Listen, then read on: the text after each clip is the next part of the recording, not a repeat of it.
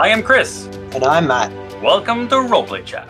We are two game masters who can't stop talking about role-playing games. And today we talk about the effect of your players having a home base during a campaign. And as always, we will focus in, or try to anyway, on the role-playing elements so that we can get better at it together.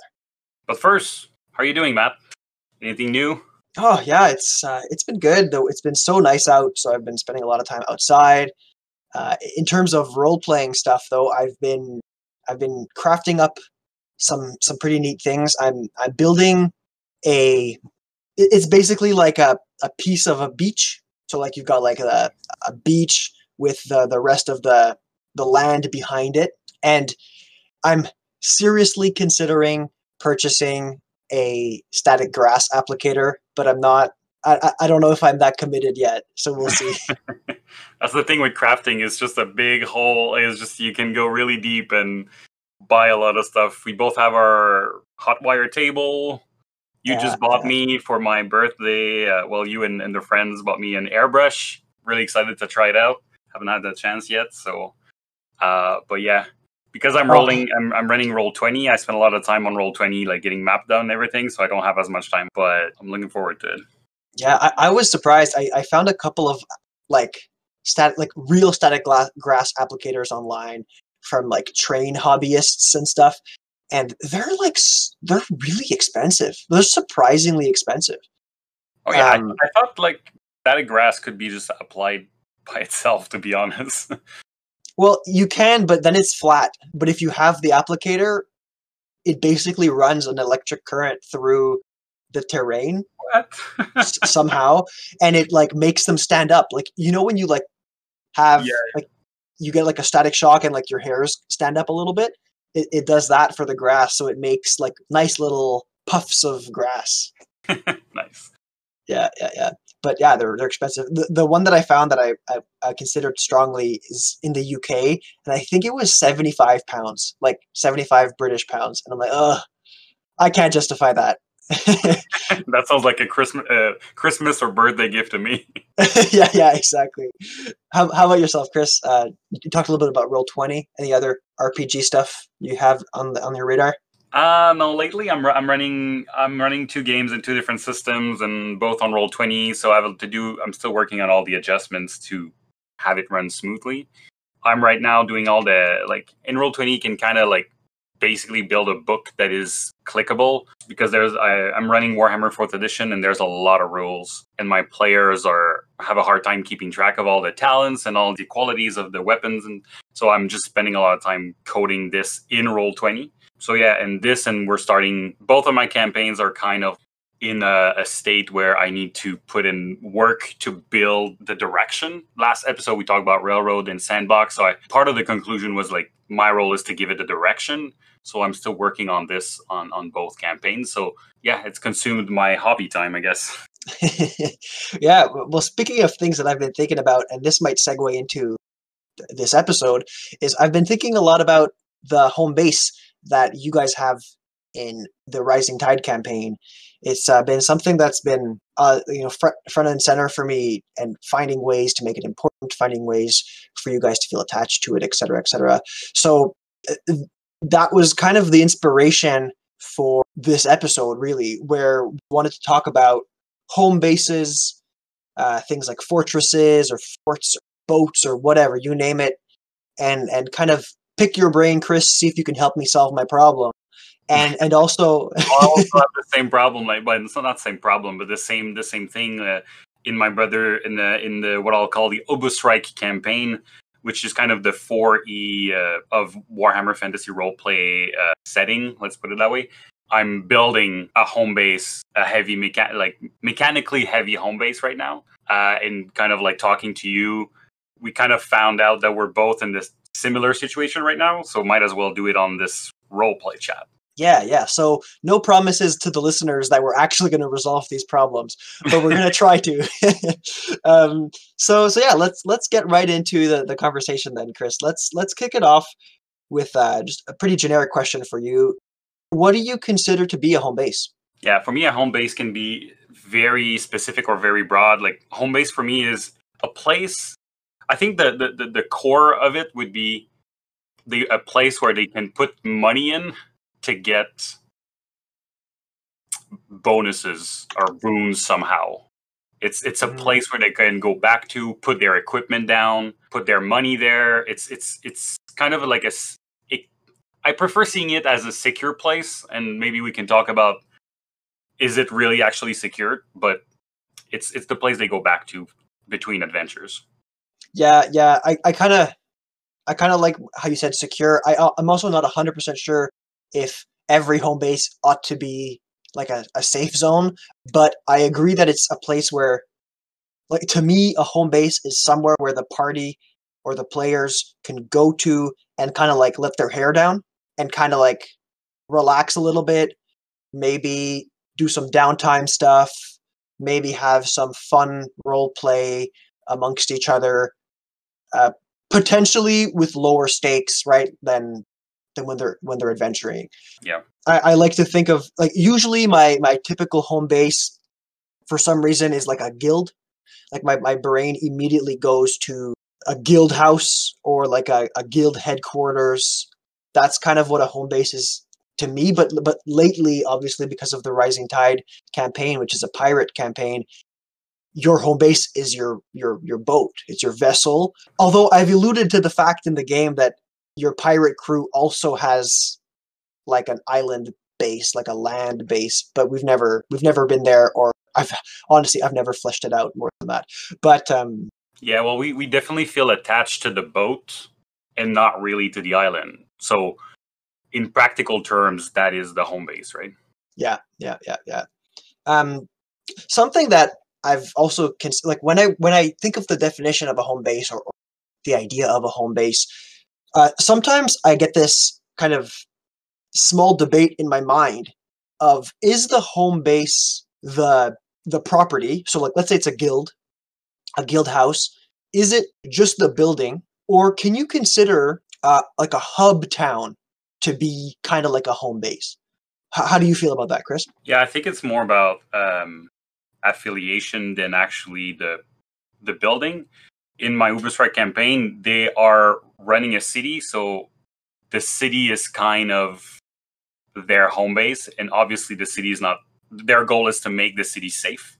Mm-hmm. So for me, it really feels like the home base, but the characters also have like a house, an estate, but there's no quest attached to it. It's basically like a locked chest. Like you put stuff there and it's secured.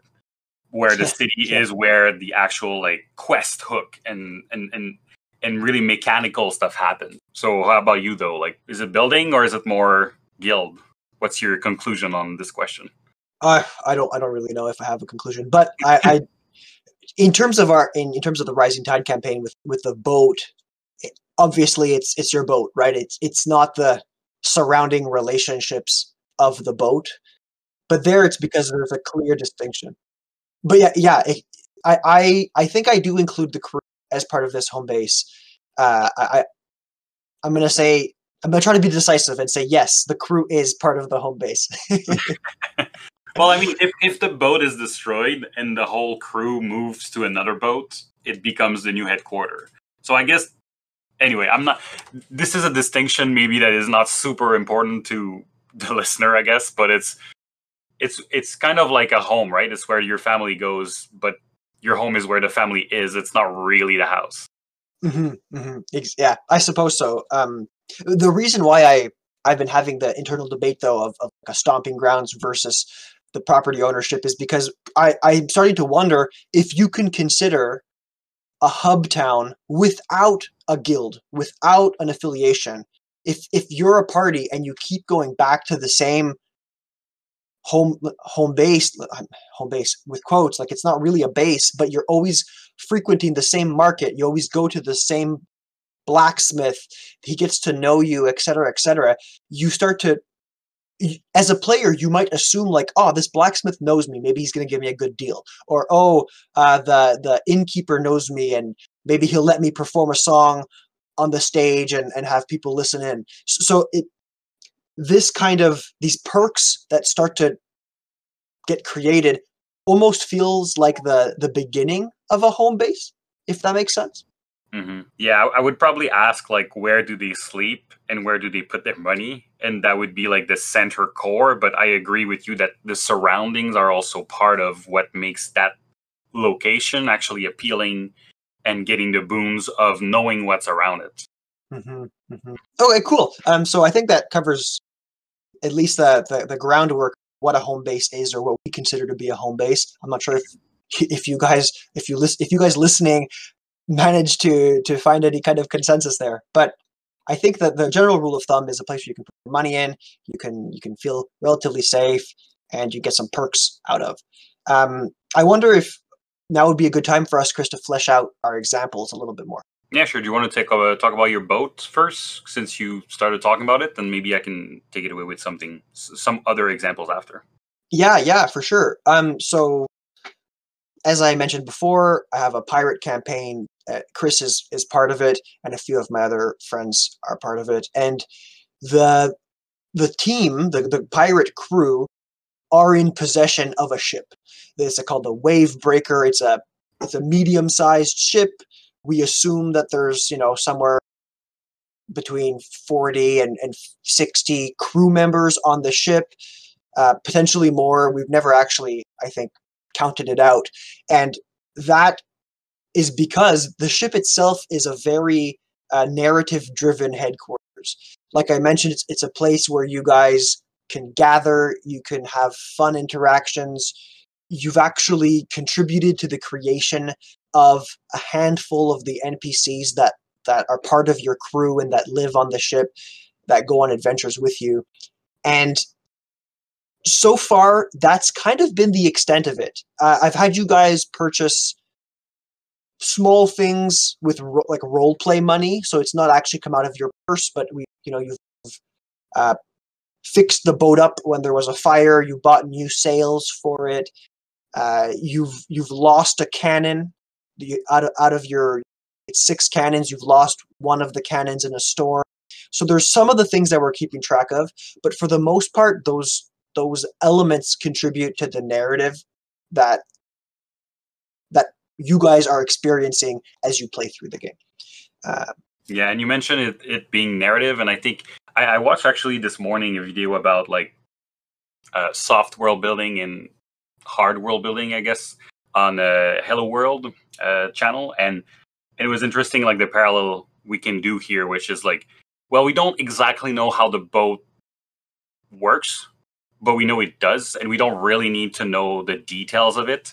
We just need to flesh out the NPCs that are on the boat that are actually interesting to the story right now, and as we need more, we'll flesh out more of what's going on. And like you said, like, oh, we have a mission, we lost a cannon, then it becomes important. Like the cannon becomes important, and yeah. I think it's definitely going to be something we're going to talk about throughout this discussion, is how fleshed out you want it to be, and both are very valid, and both have kind of like their pros and cons. But this narrative aspect, like when you mentioned 40 to, did you say 40 to 60 people on the boat? I'm not even sure it's ever come up. Like, I didn't think that was the amount of people, that many people. And it kind of shows that even knowing how many people is on the boat is not relevant to the story that much. It's never come up, I don't think. Like, no. We probably played, let's say 18 or 20 4 to 5 hour games, something like that. And it's never really come up. We've just created a couple of NPCs as needed. And like you said, that just goes to show how we've been using the home base as kind of like a pillar for the crew to ground themselves on, if that kind of makes sense. And something interesting that happened, and we mentioned it in another episode, I'm not sure if it was on the YouTube or the podcast, but it's the fact that the boat is such a different, there's a different ambience, a different mood on the boat, where it's a lot more like you said, we let our hair down, we make more like jokes, and it becomes kind of like this different role play. Like, we role play more like friends. It's not like we're on a mission, we're at work. This is the place where we're hanging out. And to be honest, I'm really happy to hear you say that, because it's almost like an outlet, right? You go to the boat as you have your downtime, as you're traveling or what have you.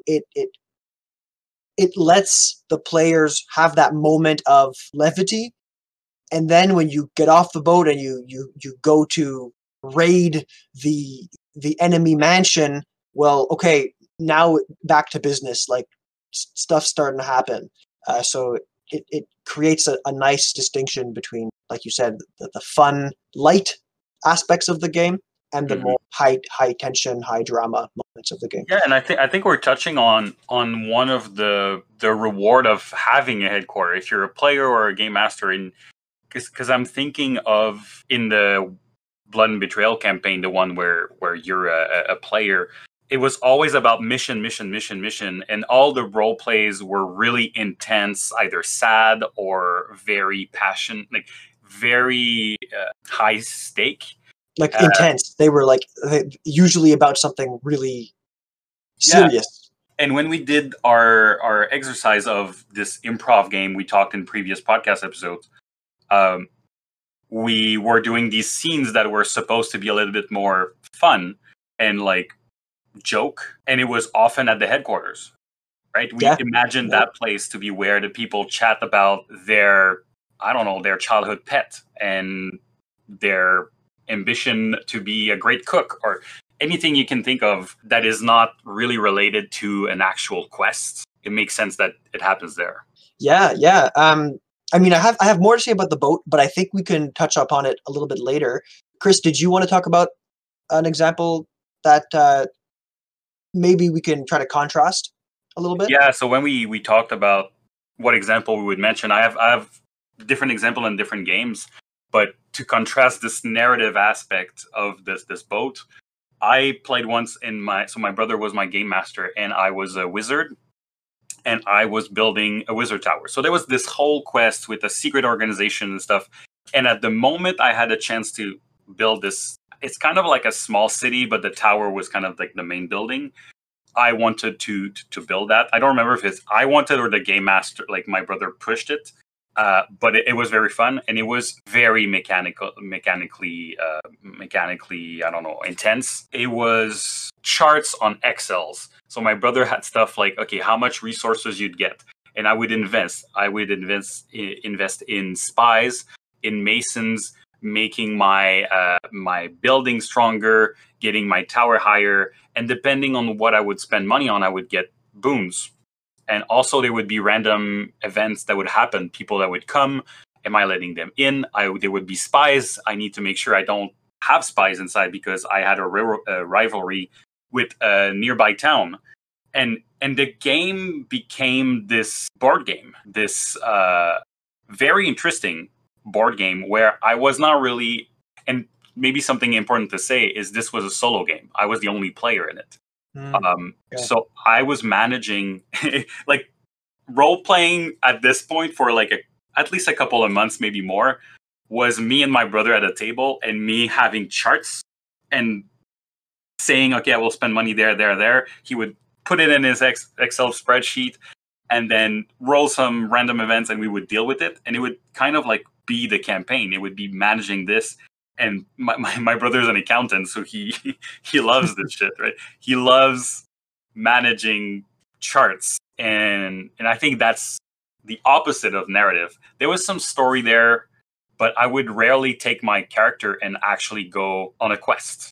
It was more about sending people on a quest. Think of what's the board game of D&D, which is in the Waterdeep, Shadow of Waterdeep or something. It's not the word, but I know. yeah. Let me see It's if I like can find it. there's guilds and there's you need to send fighters and scouts and cleric and stuff to do some missions. That was the feeling, and you can see right away that this boat example could be just the source of a narrative, and you could put quests, but in your example it's not even a quest attached, not that much anymore anyway. But the tower was the quest.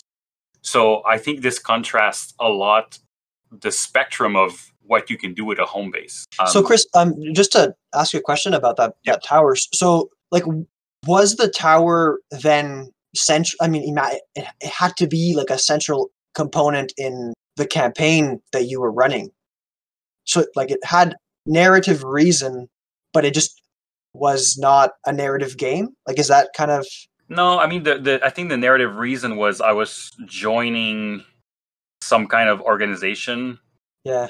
and I wanted to have the tower. I don't remember if it was to get like a very good premonition, or I think it might be it was maybe to establish like a teleportation circle that I would kind of create an outpost for this order. So the goal was to bring that tower to a certain level of like I would spend enough resources to get that tower to after 2 years and 2 years in the game time, I would have it done. But at the same time, I needed to generate the income and I needed to make sure it's secure and I needed to make like some people were coming to attack me. So am I politically convincing them not to? Or am I building my defenses? But while I'm doing this, I'm not building my tower. So it was all about resource management to reach that end goal. Did it require your presence, or could you like kind of put it on autopilot and go do something else? It wasn't. It wasn't really a possibility because I think my brother, if I would leave, I could like put someone in charge, but I wouldn't be there to make decisions. So it would just go really basic decision, and then that's not great. For the goal was to build that tower for me to stay there. It was never I don't remember it being a possibility to just leave the town because it was my main objective at this time. And just to be clear, I had fun. Like this. Yeah, it's what you wanted to do. That was the campaign. And at one point, it was like, okay, it's let's move on. This is done, and let's do a little bit more quest in between those. Maybe I get a spy tell me information, and I personally need to deal with it to like go and have a political meeting, for instance.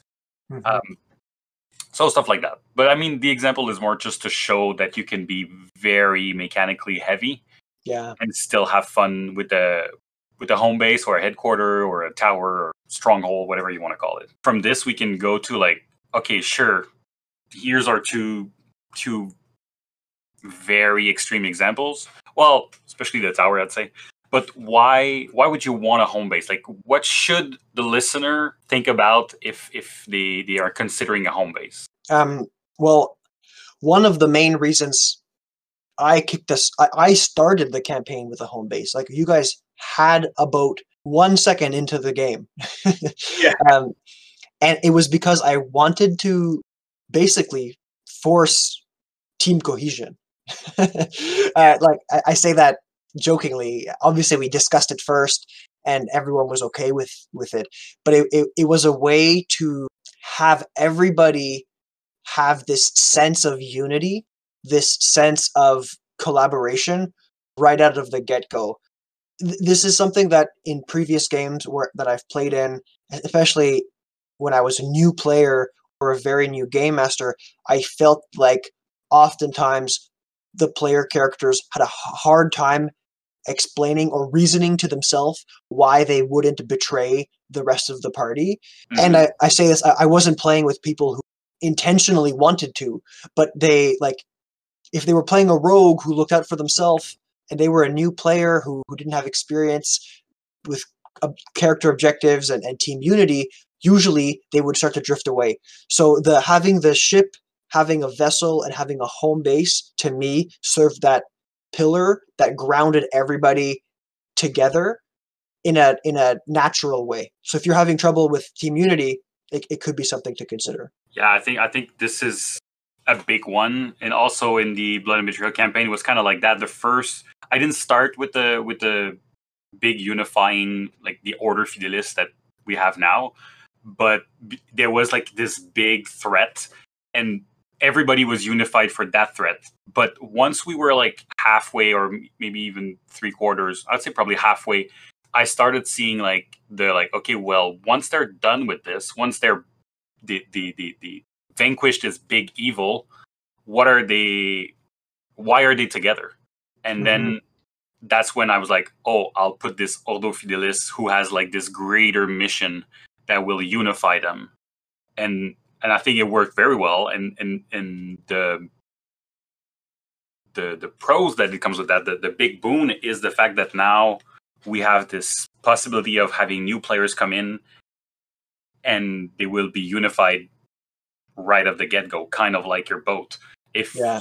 a player dies, we can either take someone that is one of the 40 other crew member and just flesh them out, and boom, you're now part of this crew, this special team that go on mission.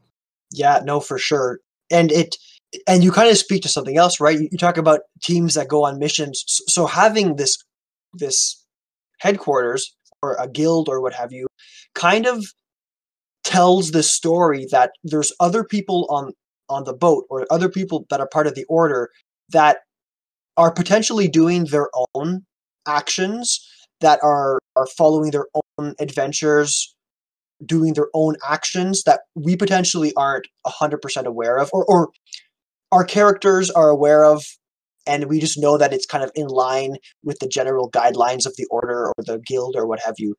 But like you said, it provides a source of other adventures. So if you have a stagnation of quest hooks, having another NPC that's part of the order say, "Oh, we need help with this thing. You know, this important person came to the order. Help me go fix it." Or having other NPCs arrive at the doorstep of the guild, knocking urgently, saying they have something going on. It kind of creates this hub of adventure. Yeah, in my Uberstrike campaign, it's kind of like the goal is this. So there was a season 1 that I'm not going to talk about. I call them, I separate them in seasons, but like the season 1 was getting to the point where they were advisor to managing the city. Now the season 2 will be getting the city secured. And what's going to happen is I also have a bunch of Excel spreadsheet, but they're done between games. And what's going to happen is he's going to spend resources to find out what's the problem in the city. Oh, there's a criminal underground. Oh, there's corruption there. Oh, the temple doesn't have any money to feed the poor and stuff like that. And they'll take the focus where they want, but wherever they put it, they're going to find quest hooks. And then they'll have to deal with it. So the headquarters is more about leaving them the opportunity to choose where they want to put the focus. And then that tells me what quest hook they're choosing. It's almost like, Chris, obviously this is more like your example is far more intricate than this, but it's like the billboard, right? Like the billboard in the inn with a bunch of quest hooks attached to it. Having a home base provides this kind of environment for quests to pile up, and then for the players to choose the one that they think is the most important or the most relevant. And by doing that, also they're saying, hey, we're going to ignore these other things. So potentially things start to fall apart if they don't go save the town that's having a drought, or they don't go fight the bandits that are attacking the village, the farmers nearby, or what have you. Yeah, that's why we like this sounds more and more like a West Marshals game, like talking about it, and that's why there's from at least from what I know in a West Marshal game, you should have a headquarters, right, where everybody meets, and then they go on missions because they have their quest hooks. And what are other things we can use a base for, Chris? I think it depends a lot of like what's the flavor you want to give it, right? So if you want to run something that's a military campaign, for instance, this headquarters will take a very different aspect where I would imagine training grounds and spending money on getting better armor because you know there's a war to come, either a civil war or there's a big threat coming. And your headquarters, again, is where you sleep, where you put your money, where you invest. But the goal, like my tower was getting this, let's say, teleportation done, where you can give a military aspect to it, where you build an army. And that can be very rewarding and campaign-centric, too. It certainly has a dependency on the type of game you're playing, the mood your game has, and the ambiance you're trying to set. So those are all things to consider. Something else I think that's a really good reason to incorporate a home base or some kind of guild affiliation is if you want to make your players more accountable for their actions. If players are part of a guild and wear the guild colors, when they go out and, attack bandits, they're going to get positive reputation for doing that if there are witnesses to see them conduct that activity. the same goes for when they do potentially less desirable activities. If, they catch a bunch of bandits but show them absolutely no mercy and murder them on the spot, the farmer that, called upon the guild to help them, maybe he wasn't exactly expecting you to assassinate them all, but rather was expecting you to bring them to justice and put them in prison. So these kinds of knockback effect, or rather the consequences of the actions that the players take, can now kind of follow them a little bit. It can follow them back to the guild, it can follow them back to their hometown, and there can be great advantages if they act the way the guild incentivizes them to act, or there could be some drama if they don't do it. Yeah, and people maybe and other NPC coming in the future, and again, we could do quest hooks with this, and it creates, like you said, drama within also the players. Maybe the execution you're talking about was done by the barbarian without consulting with the rest of the team, and then people will actually confront him for that reason.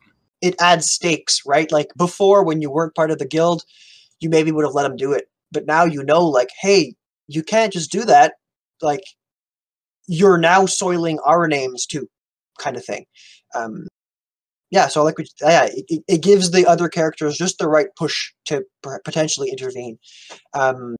Another use for headquarters, and this one we kind of like glanced over it quickly, but it's a great use for money, for rewards. So if your players are sitting on piles of gold, why not let them invest it in something concrete? I mean, it's a great reward that they can give themselves, I think. Right, Chris? Yeah, and I think something we often forget, it's like you and I are really all about like narrative and quests and having unified, like we talked about objectives and having the group objective, but sometimes you can run a game that's very fun with just wanting to get money, like kind of like more bash in the door, getting to a Dungeon and Dragon. It's like Dungeon and Dragon old style, old school, I'd say, is like getting there, getting the money. But what to do with the money, this is how the barbarian and the wizard can agree on how to use money. Mm-hmm. It's okay, we have this base, and maybe you can flesh out exactly the rewards that come from spending money on one part and the other, and we'll talk about that maybe a little bit later. But it becomes the party funds become this physical space to use the money. And depending on what campaign you're running, like we said, it could be a barrack for a military campaign, could be a temple to have like something that your campaign is a little bit more based on religion, or any kind of organization that you can build this reputation or have spies on in the organization. Then that money becomes relevant to every players. And mm-hmm. we go back to unity now, right? To having this party cohesion. So, I mean, we talked a little bit about why you may want to use a home base. We obviously talked a little bit more about narrative reasons than the mechanical ones. And this kind of bleeds into a question that we got on Twitter. We got a question from Podcast IR, also known as Imaginary Ramblings. And they asked us, do you prefer gamified, rule-heavy home bases or simple role-play-heavy home bases, and why? And I think it's clear that we lean a little bit heavier towards the narrative ones, or at least I do. Chris, would you like to proclaim yourself on the subject? Yeah, that's actually a good. That's a very good question, and that's a hard one for me to answer. I think as a player, if I'm the game master that is running for me, does it at the very rule heavy, I like it. I don't mind it. And I will enjoy it for what it is. And if it's narrative-y, I also will enjoy it for what it is. I like board games, so I don't mind seeing it as a board game. The problem is, if you have multiple people, I think a really gamified, rule-heavy, if you're coming to a role-playing game, you're probably don't. That's not the focus. It feels like it's just not really the game that most people associate with role-playing games. So I'd be very careful with that. As a game master, my optimal is kind of a hybrid, and it would be, like I said, that's what I'm running right now in my Uberstrike campaign, and it's rule heavy-ish, So mechanical stuff that like with points for different aspect between adventures, but that's not the adventure. And there's possibility for the role play associated with running the city, for instance. Yeah. So I don't want it to stop the game. Here's my criteria. My criteria is if people don't want to do the gamified rules, they should not have to. So if it's in between and I have like, let's say I have 4 players and 2 are very interested in that, then they will run this board game version, gamified version of it.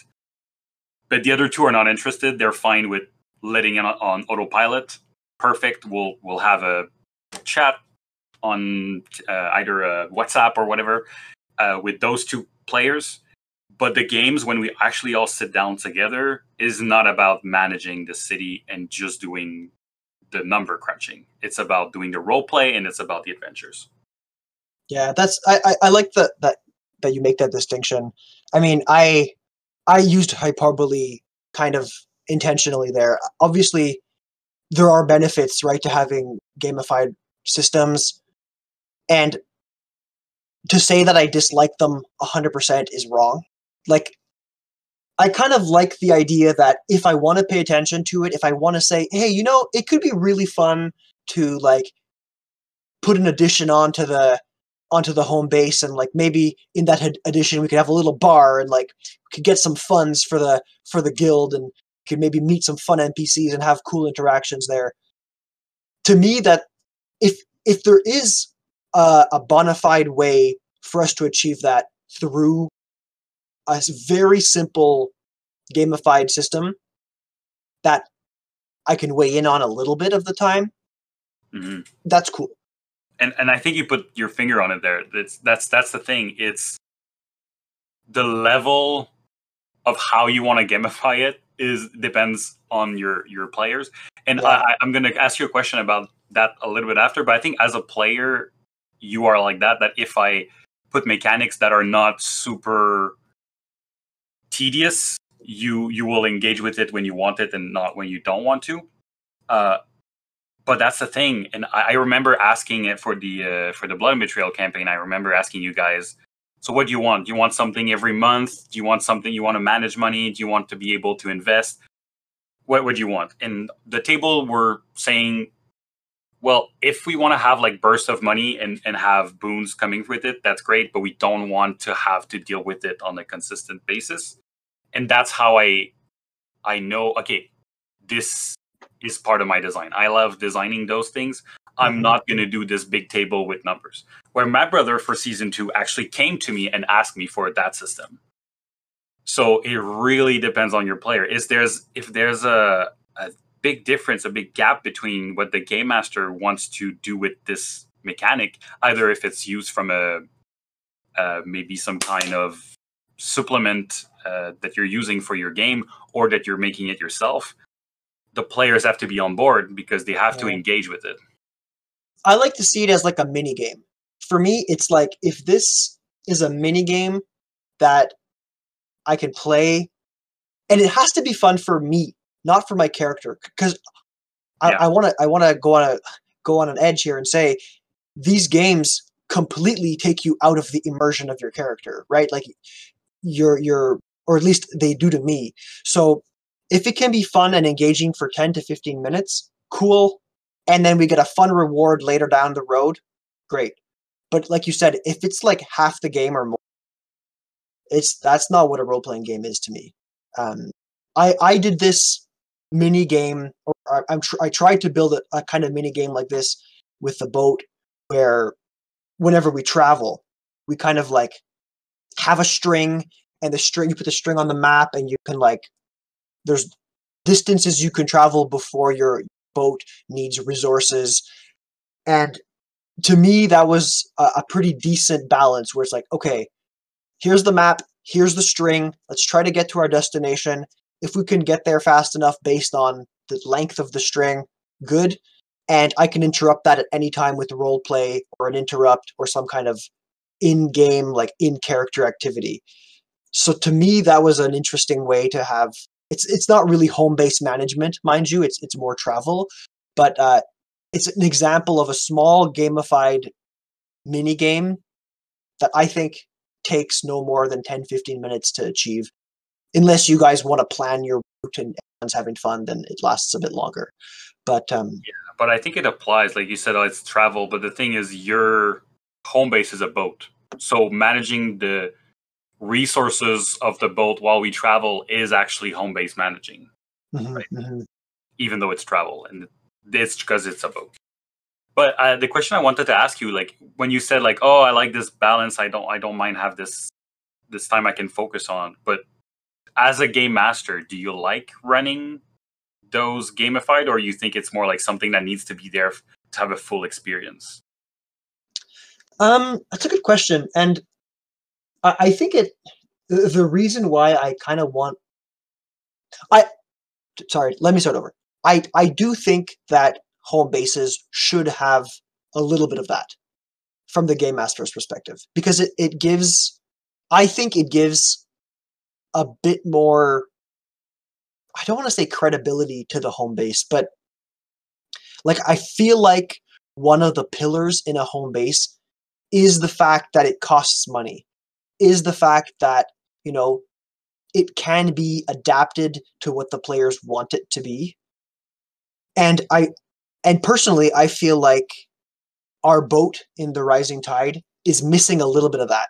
Like it's great that it's narrative and it's great that it creates team unity. And I think for the purposes of how much we've played up until now, it's done a really good job at meeting those criteria. And but there's a small part of me that feels like it's lacking that element of getting your involvement, like getting player involvement in the upgradability of the boat. And as soon as I enter into that world, I feel like there needs to be some kind of mechanic, right? There needs to be some kind of system to allow for the progression to happen. Even if it's simple, like XP and that's it, like something needs to reward that XP and you guys need to spend it. Yeah, Um, but do you to come back to my? I think that's I totally agree, and I think that's a perfect answer to. Do you think it needs it? But do you enjoy running it, or do you want to implement this just because you feel you need that involvement from the players and it gives credibility? But you like running that part of the game? I guess I don't mind running it as much as when I'm playing. Like if I'm playing, I don't like it because I feel like it ruins my immersion. When I'm a game master, I feel like I'm less against it because I don't have to worry about being in the skin of my character as much. I kind of like skim the surface of a bunch of NPCs, and I'm always engaged in what's going on. So maybe it's a selfish answer, but as the game master, I feel like because of my level of involvement, it increases my level of enjoyability, perhaps. Hmm. That's not the answer I expected, so that's good. How about you? I love coming up with those systems. I don't know why I love the chart building and the thinking of how okay, if they bring religion up, it's going to lower corruption and also build the influence, and because they're using the Sigmar, it's going to also improve uh, public order, and you Yeah. know it's I love doing this, and it probably never will show, but the behind it becomes kind of like a board game or even a video game. I love like Total War Warhammer, for instance, which is like managing cities, and yes, there's the battle, but it's also like keeping the public order and stuff like that. So I love building it. Uh, Yeah, and it's I'd like a say creative process, right? It's like a creative puzzle to try to balance it, to try to make it. Um, yeah, and what I like about it is that it doesn't need to be perfectly balanced because it's a role playing game. The goal is not to have two players take that and be equivalent. The goal is just for it to emerge story, mhm, to mhm. emerge story from it. So I don't mind too much about balancing, but yes, there is needs to be some equivalence in terms of if you put resource on A or on B. It needs to be a choice that is more narrative than just optimal, because they won't Yeah. know exactly how the system works, and that's a big difference from a board game. There's no rules. The thing I just said about like putting money there will affect this and this, I'm not going to tell them that. They might figure it out if they spend money for spies or recon or whatever. That's how they're going to figure out what the system works. So finding out how the system works is also part of the game. But Okay. I like creating this, but I think running it is as fun for me as the players have fun doing it. It's kind of like when we were writing poems the other day. If people are like enjoying it, I will have a blast being part of it. But if it's tedious for people, I don't want to run it. Yeah, and I think that's kind of where I stand too, right? Like if I feel like I'm forcing it down my player throat, obviously I don't want to be doing it. But if it's something that my players want to be doing, or they seem to be enjoying, I think part of it is like that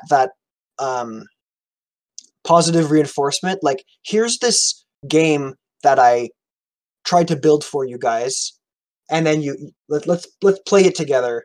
And if they seem to be getting a kick out of it, it like gives you that reward as a game master. Like, oh, okay, I did a good job. I gave them something that they wanted. So I think regardless of what it is, and maybe I'm wrong, but regardless of what it is, that feeling makes game mastering fun. Obviously there are preferences. Like I wouldn't want to be running a spreadsheet for 45 minutes in a game. Don't get me wrong. When I say I don't mind it, or I enjoy it, I enjoy it in small chunks. I don't think I could handle game mastering the game with the tower that you were talking about earlier. No, me neither, to be honest, because that's not. I mean, it was fun, but it like in my mind, it was no longer a role playing game for that time where I was building this tower. Yeah. Okay, cool. So I hope that answers your question, Imaginary Ramblings. I know we kind of rambled on about different things, but that's kind of where we stand, if you can make any sense of it. Well, I mean, the takeaway for me would be like, I love gamified, but I'll gamify it as much as my players will let me. Okay. And enjoy it. Yeah, I mean, as a game master, I also fit into this where I think gamified mini games of like 10 to 15 minutes have their place and can be fun to run. As a player, I also don't. I will put up with mini games, but I would prefer there to be more narrative influence. And obviously, I want to have a say in how the home base changes or evolves, how we spend our resources. But don't ask me to spend them. Don't ask me to keep track of them. There's a lot of pros in having those headquarters. We mentioned a lot of it, but what are the cons of kind of like creating structure around? What's the negative maybe side effects that come up when you're building the structure? Do you have anything you want to start us up with, Matt? Yeah, negatives. Well, one of the negatives I've been noticing, especially with my game that I'm, the game I'm running with the pirate ship boat, is that because it's so narrative, and here we enter into a specific case. But if you have a very narrative home base, now I'm starting to feel like, other than for narrative reasons, and me telling my players that the home base was important to them, I'm trying to find a way or reason to make it important to them in game. I want there to be a sense of a bigger sense of pride and ownership in the vessel. I want the boat to be a character kind of within itself. So it's more than just a place for your supplies and where your crew is. I want the players to feel loss if the boat were to take damage, be caught in a flame or what have you. And I think some of the players might like lean into the narrative enough to still feel that. But it's definitely a challenge. But I'm not sure it's a very broad challenge. So let's kind of skim over this and go on to something else. For me, right now, the problem I have with season 2, now they're like advisors and running the city, is that sometimes I have quest ideas or some things that happen that it's like, okay, you're an advisor, you have a certain status, you're a powerful elf or a powerful person, and you learn that there is a Skaven problem in the sewers. Okay, great, you find that, but are you actually going to go there? You're a high member of the council. You're not going to go in the sewers, kill a bunch of rats. So what are you going to do? You're going to spend money and send adventurers. that should be the adventure. Like, you should be the one getting hired to do and go in the sewers and clear the Skavens. But I'm kind of like past that. It's kind of like in D&D when you go up in levels. There's the kind of mission you're going to do at level 15 are not the same at level 3, but giving this as a reward, giving this status as a reward is cool, but it's limiting me. And I often find myself having to reflect on, like, why would they actually act upon this quest hook? Mm-hmm. Yeah.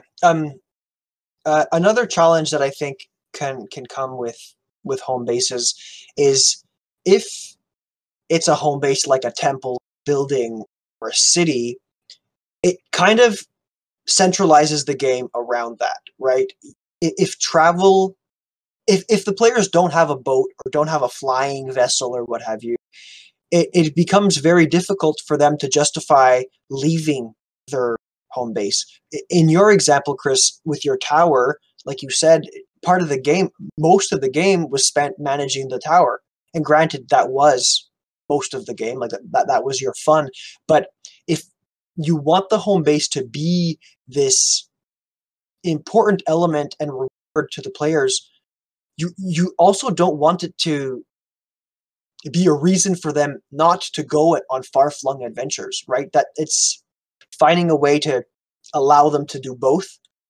I think the boat is a good way to do that, but obviously not all types of campaigns will be centered around a moving home base. So yeah, and I remember us talking about this problem with home base, because we were around a fire with Vince, and you said, like, oh, I'd like to have a home base for unification, but the problem is this centralization problem. And it was Vince who said, well, they don't have that problem in sci-fi because it's always like a ship and the crew. And then you're like, well, we can do that with fantasy. I'll do a rising tide with pirates and stuff. And it's like, oh yeah. And that was kind of like your basis is getting that problem fixed, the centralization problem. Obviously, it doesn't fix all the problems, but it does help for this one at least. Something too, maybe I can use this as a warning to myself 5 or 10 years ago. But I remember coming across one of the first home bases that I had to run, and my gut reaction was like, okay, I'm going to have some spreadsheets here to keep track of the crew and keep track of the money and keep track of all these things. And I kind of like very quickly overwhelmed myself with the amount of things that I thought I needed to keep track of. So I think it's a challenge that, for those of you out there listening, I hope we've kind of tried to make you realize this already, but a home base can be narrative. You don't need to have spreadsheets. So just something to keep in mind. Yeah, and the thing is, if you have a very detailed spreadsheet with like missions and place to put resources, and you put that in front of your players will see that as a signal of I need to interact with this. This is important. And that might actually not be your intention, in the sense that it might shift their priorities. It might go from, oh, we had this upcoming villain. The villain had a plan of bringing the end of time. And we were going that way. But now the Game Master is putting these options in front of me. So I'll need to shift my focus. And then it can actually derail from what you actually want to do. You want to open up and give more options. But like we said about railroading and sandboxing, giving more options sometimes can result in a lack of focus. And opening these options for the headquarters, you need to be okay with them following through. Like I said, with my brother, my Uberstrike campaign with the managing the city, it is what fuels, it's what links all the stories together. So that's how I used it. But if I was going to do something else and having the city on the side, that would be a problem. I would not design it that way at all. Mm-hmm. So we're running a little bit long, Chris. So if you're cool with it, let's move on to maybe something else. And you talked a little bit about systems. So I think this kind of segues nicely into a question that we got from another individual on Twitter. This was from Tormented by Gnomes. So thanks for your question. The question is, if you have a favorite rule supplement for 5th edition, great examples of how specific game systems use home bases, that'd be awesome. So he's asking us to share some of the systems that we're aware of in different games or as supplements. So obviously, Chris, you have your homebrew system. Excuse me, my voice just cracked. You have your homebrew systems. Did you want to talk a little bit about that in response to this? Yeah, I mean, I love making my homebrew system, and I've done it in multiple different systems. I'll go into details a little bit, but what I'll say is that for me, the reason I homebrew it is mainly because of what we mentioned before of like, I want to tailor it to my players and what they actually want to do. If I just maybe take a parenthesis here, because he's asking, or he or she or they are asking for a 5e. I mean, I think the 5e supplement for home base is the one that comes to mind, at least, is Stronghold and Followers from Matthew Colville. It's a great supplement, and you can do a lot with it. It's called Stronghold and Followers, and he details in it different kind of strongholds. He talks about a keep, a tower, a temple, and an establishment, which is kind of like more like gathering intel. So it kind of links to what we've been saying. Like, do you want to do a military thing, something that's more getting spells or more religion oriented? And then there's a bunch that are related just to class. So like there's a barbarian camp, a cleric's church, a monk's monastery. So, and there's a big list. So I'd say if you run 5e and you want to do that kind of home base, this is your go-to, and then you can actually attract followers and build quests around that. So that I would suggest. But the problem with that, for me at least, is that this feels a very rule heavy, and that might be exactly what you need. But if your players are not exactly interested in doing that, you might want to homebrew it. And that's where I come from. I start with my intention and then I build a thing. So Matt, what kind of other system you have? Well, I don't have a whole lot of homebrew systems for home bases, but I do know a few different game systems that I have inspired myself from. So the first one that I've actually been looking into quite seriously, and I'm trying to potentially translate it into our game, Chris, for the boat, actually. It's from the Fate system. So there's a Fate supplement for pirate games and for seafaring games. I'm going to link it in the doobly-doo, or in the show notes for the podcast, rather. And ultimately what they're saying is your vessel should be a character. It should have its own character sheet. It should have its own, in the Fate system, they call them aspects. So they're kind of like defining characteristics, narrative characteristics about the boat. So it could be like, for instance, the fastest boat in the South Pacific, or it could be like a hull of steel that can't be penetrated by cannon fire, or et cetera, et cetera. So you would give it these characteristics, and it would also have fate points, which are kind of like the equivalent to inspiration in Dungeons and Dragons.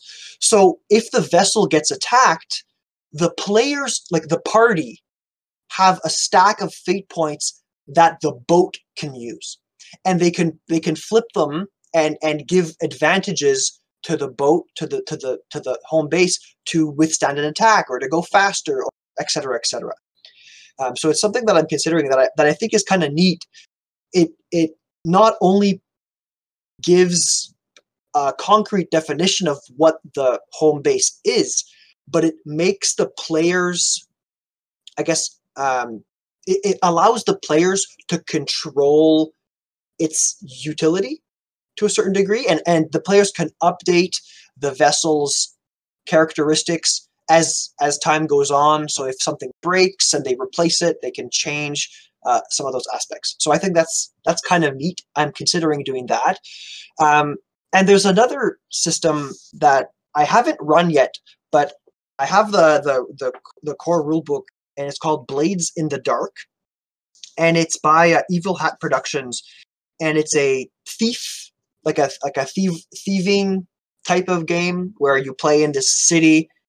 The setting is part of the core rulebook, and you play in this one town, and go about doing all kinds of like thieves guildy type of activities.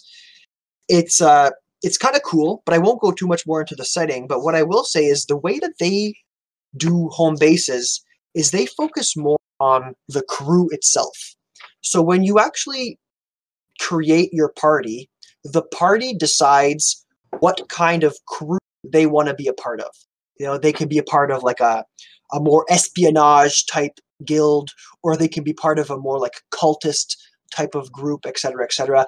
And based on the crew that they select, they get a lair, they get a home base, and that home base comes with a tree, like a layout, almost like a map of the city with zones. And your home base is in the middle, and the home base is connected to the different zones through different nodes. And as you level up, and as you level up your home base, you get to unlock parts of the city and get advantages. So depending on what kind of crew you have, let's say you're a cultist crew, as you level up your lair, you gain a contact who's part of the church, for instance, in a certain part of the city, if you select that level up.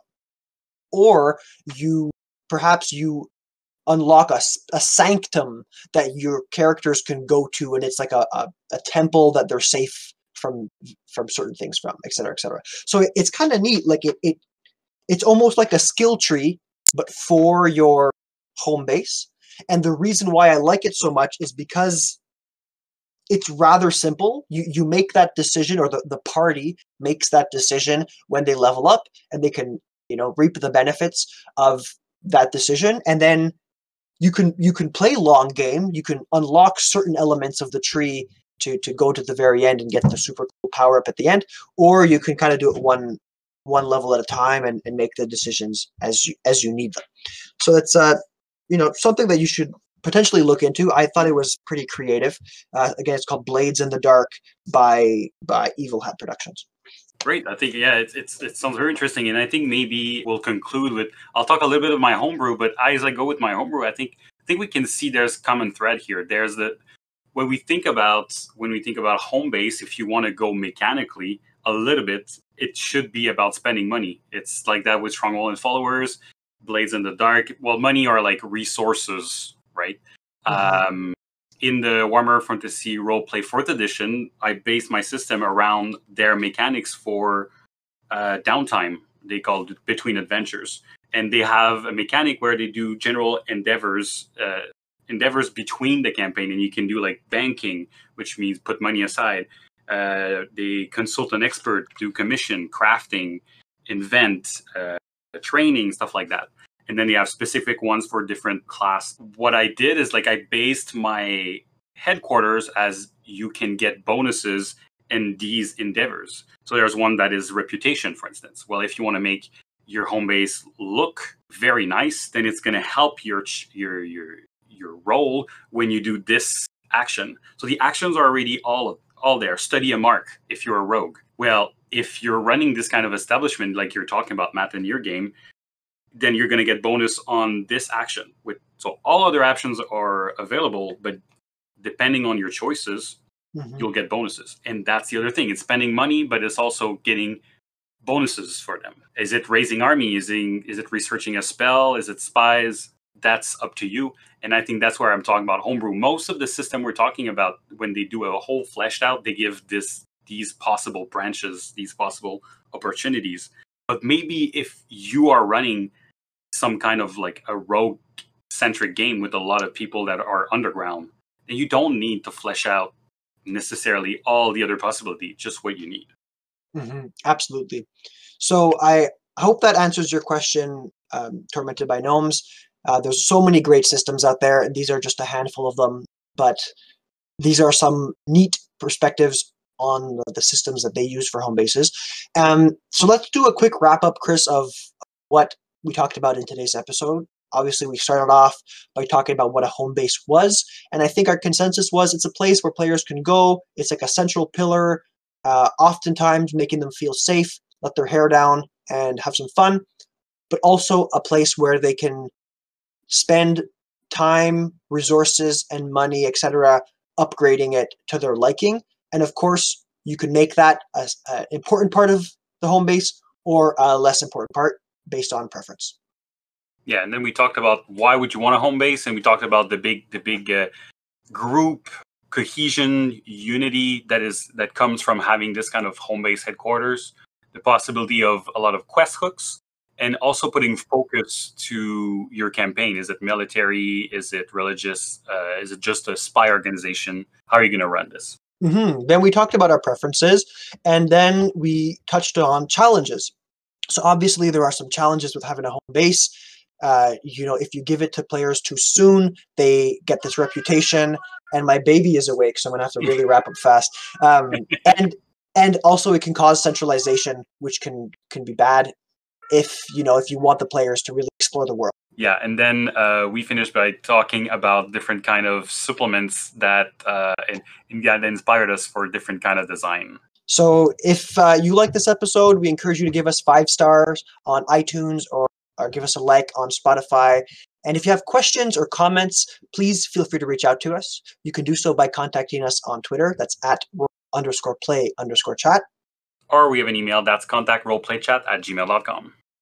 We also have some videos on YouTube that we try to put out every couple of weeks. They're more condensed versions and takeaway versions of our conversations, so feel free to check us out there. And sorry that I have to rush out of here, Chris, but I think I'm going to have to leave now. So talk to you later, man. Talk to you later. Let's call it a chat.